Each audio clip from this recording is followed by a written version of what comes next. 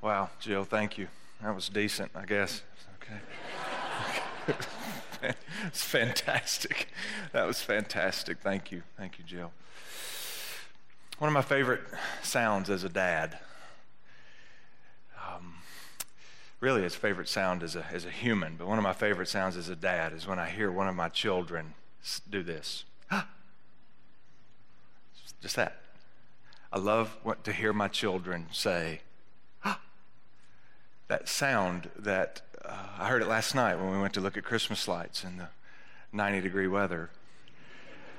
You go around a corner and you would see a house or an area just beautifully lit, and you'd hear one of them, just that pleasant surprise that kind of changed the narrative for a minute, that anticipation. I hope I hear it in the morning when they come downstairs and they see presents under the tree. Just that, or when they rip open the paper and begin to see what's in there, and just that moment of surprise. I love to hear that sound because it's their way of life for hopefully all humans, but especially children. It's that anticipation of something good to come. It's when you're listening on the radio and that Christmas song that you love comes on, or you're watching television and they're advertising that movie that you get to watch or record. That yes, my life was going this way, and I see this. I think God loves that sound. I think God loves to hear that in our, whether we do it audibly or whether we do it in our soul. I think that may be one reason why He said to be like little children.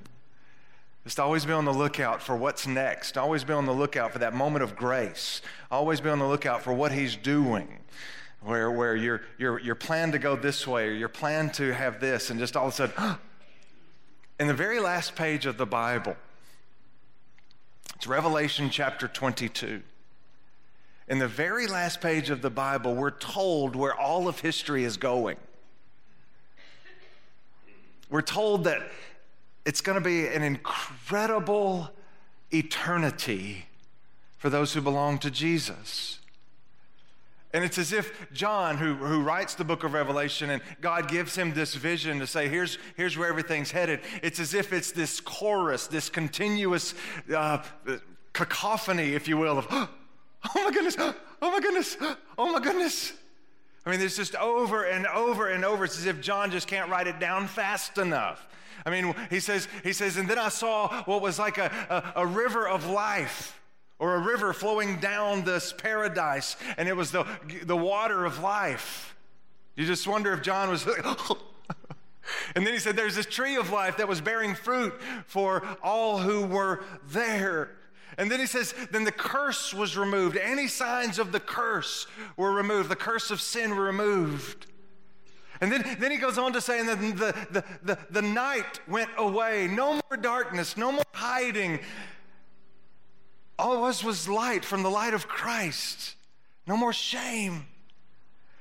And you just get this picture as you read the first 7, 8 verses of Revelation 22 of where all this is headed, as if John was just like, I don't know if you ever used to watch the Oprah Winfrey Show. Of course you didn't. You're Baptist, but those other denominations, they're pagans. They probably watch some of that.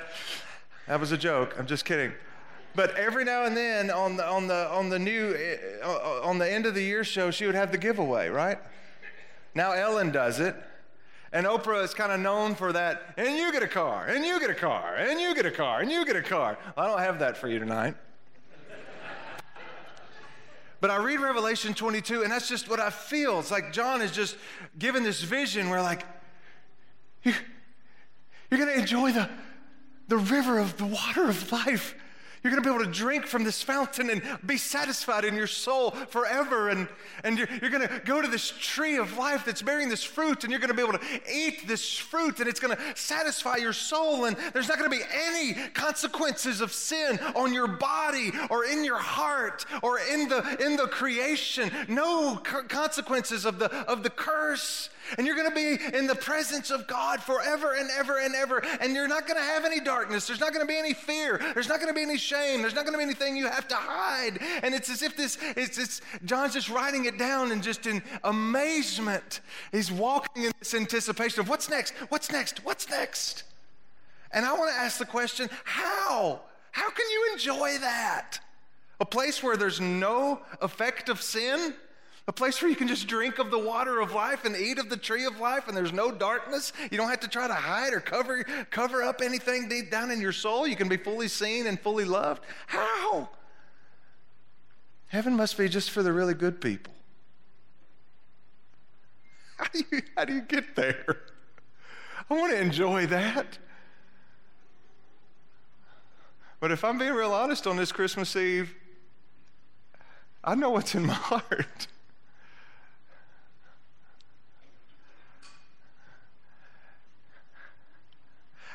How? It's one thing to say, when you know you're going. But it's another thing when, if you're like me and you know what's in there. Or maybe some of you are sitting by your crazy uncle and you say, ain't no way he's going. Or you're thinking about your ex.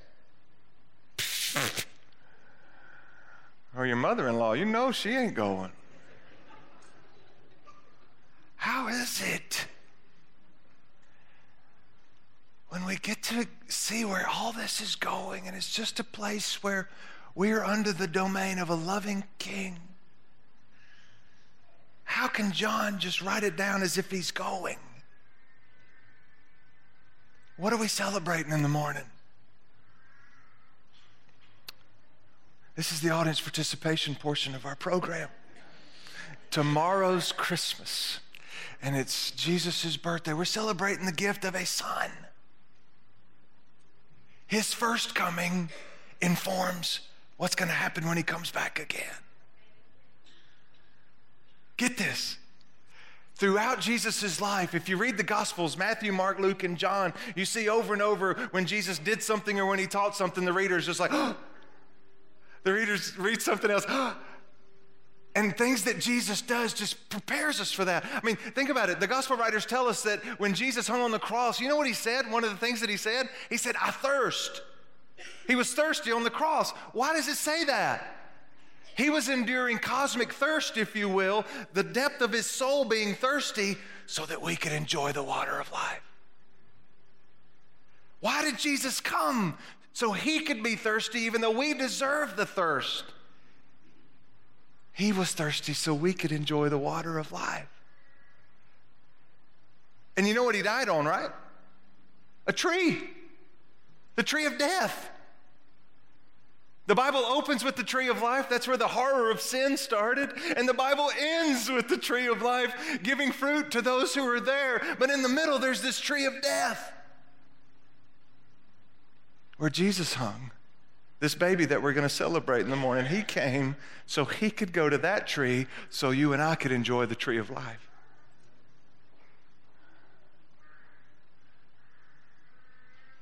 The Bible says everyone who hangs on a tree is cursed. Jesus hung on a tree so that he would endure the curse we deserved. So if you're sitting there in your pew thinking, there ain't no way I'm going to be able to be right with God, think again, because tomorrow morning you're going to celebrate the birth of this baby who came to be a curse in your place so that you can be in the presence of Jesus, or God, forever.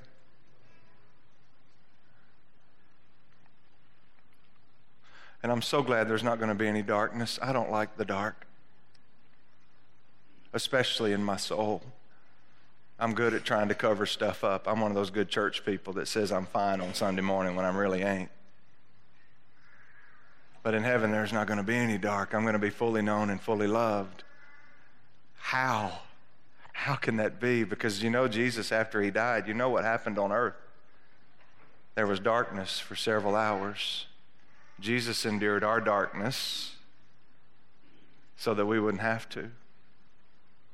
Don't you just love the cooing of a baby on Christmas Eve, by the way? I love it. How do you get there, preacher? How can I anticipate? How can I read Revelation 22 and read the description of paradise and think, oh, this is me. I get to go the how. It's not what you do. It's your faith in what Jesus has done. It's not putting your hope in what you have or haven't done, because we've all blown it. It's putting your hope and faith in what Jesus has done for you. You say, I don't deserve it, but you sent Jesus for me. That's how.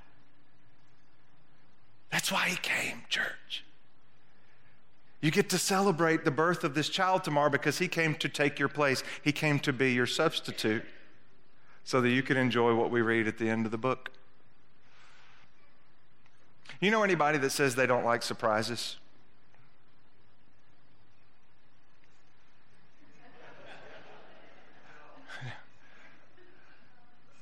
I can't stand it when I hear someone say, I hate surprises. But I get it. I've said that. I still say it from time to time. We all are that way to some extent. I just hate surprises. Just tell me. That's why I've caught my kids looking for their stuff 100 times. They hate surprises. You know why? You know why we hate surprises? Because we like control. We like to know the narrative. We like to know what's planned, what's coming, what's next. Can I encourage you to drop the control and say to Jesus, surprise me with grace? See, your narrative may be this, but God's got one for you that says,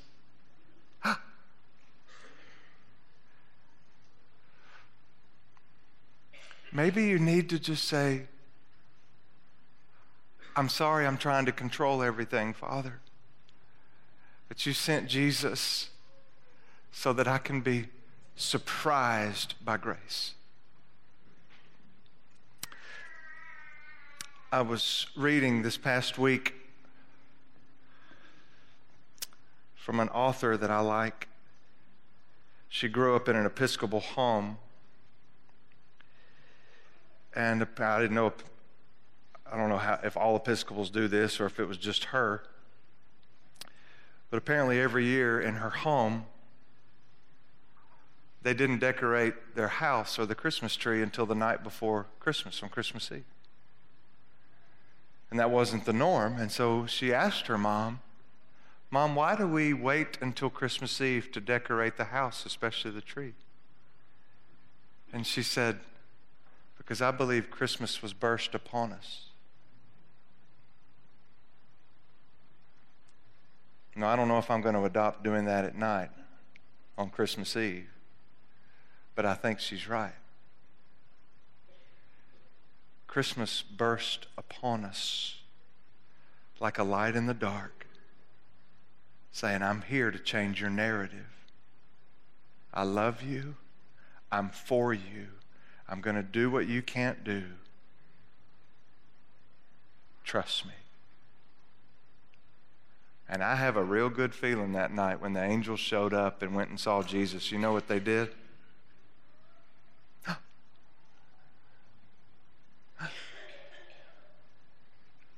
I'm going to ask some of the deacons if they would come forward, and we're going to go out singing tonight. But I want you to reflect on the fact that Jesus burst in on the scene,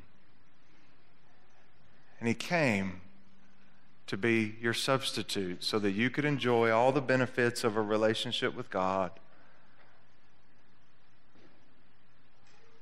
Worship Jesus tonight. Put your trust in him tonight.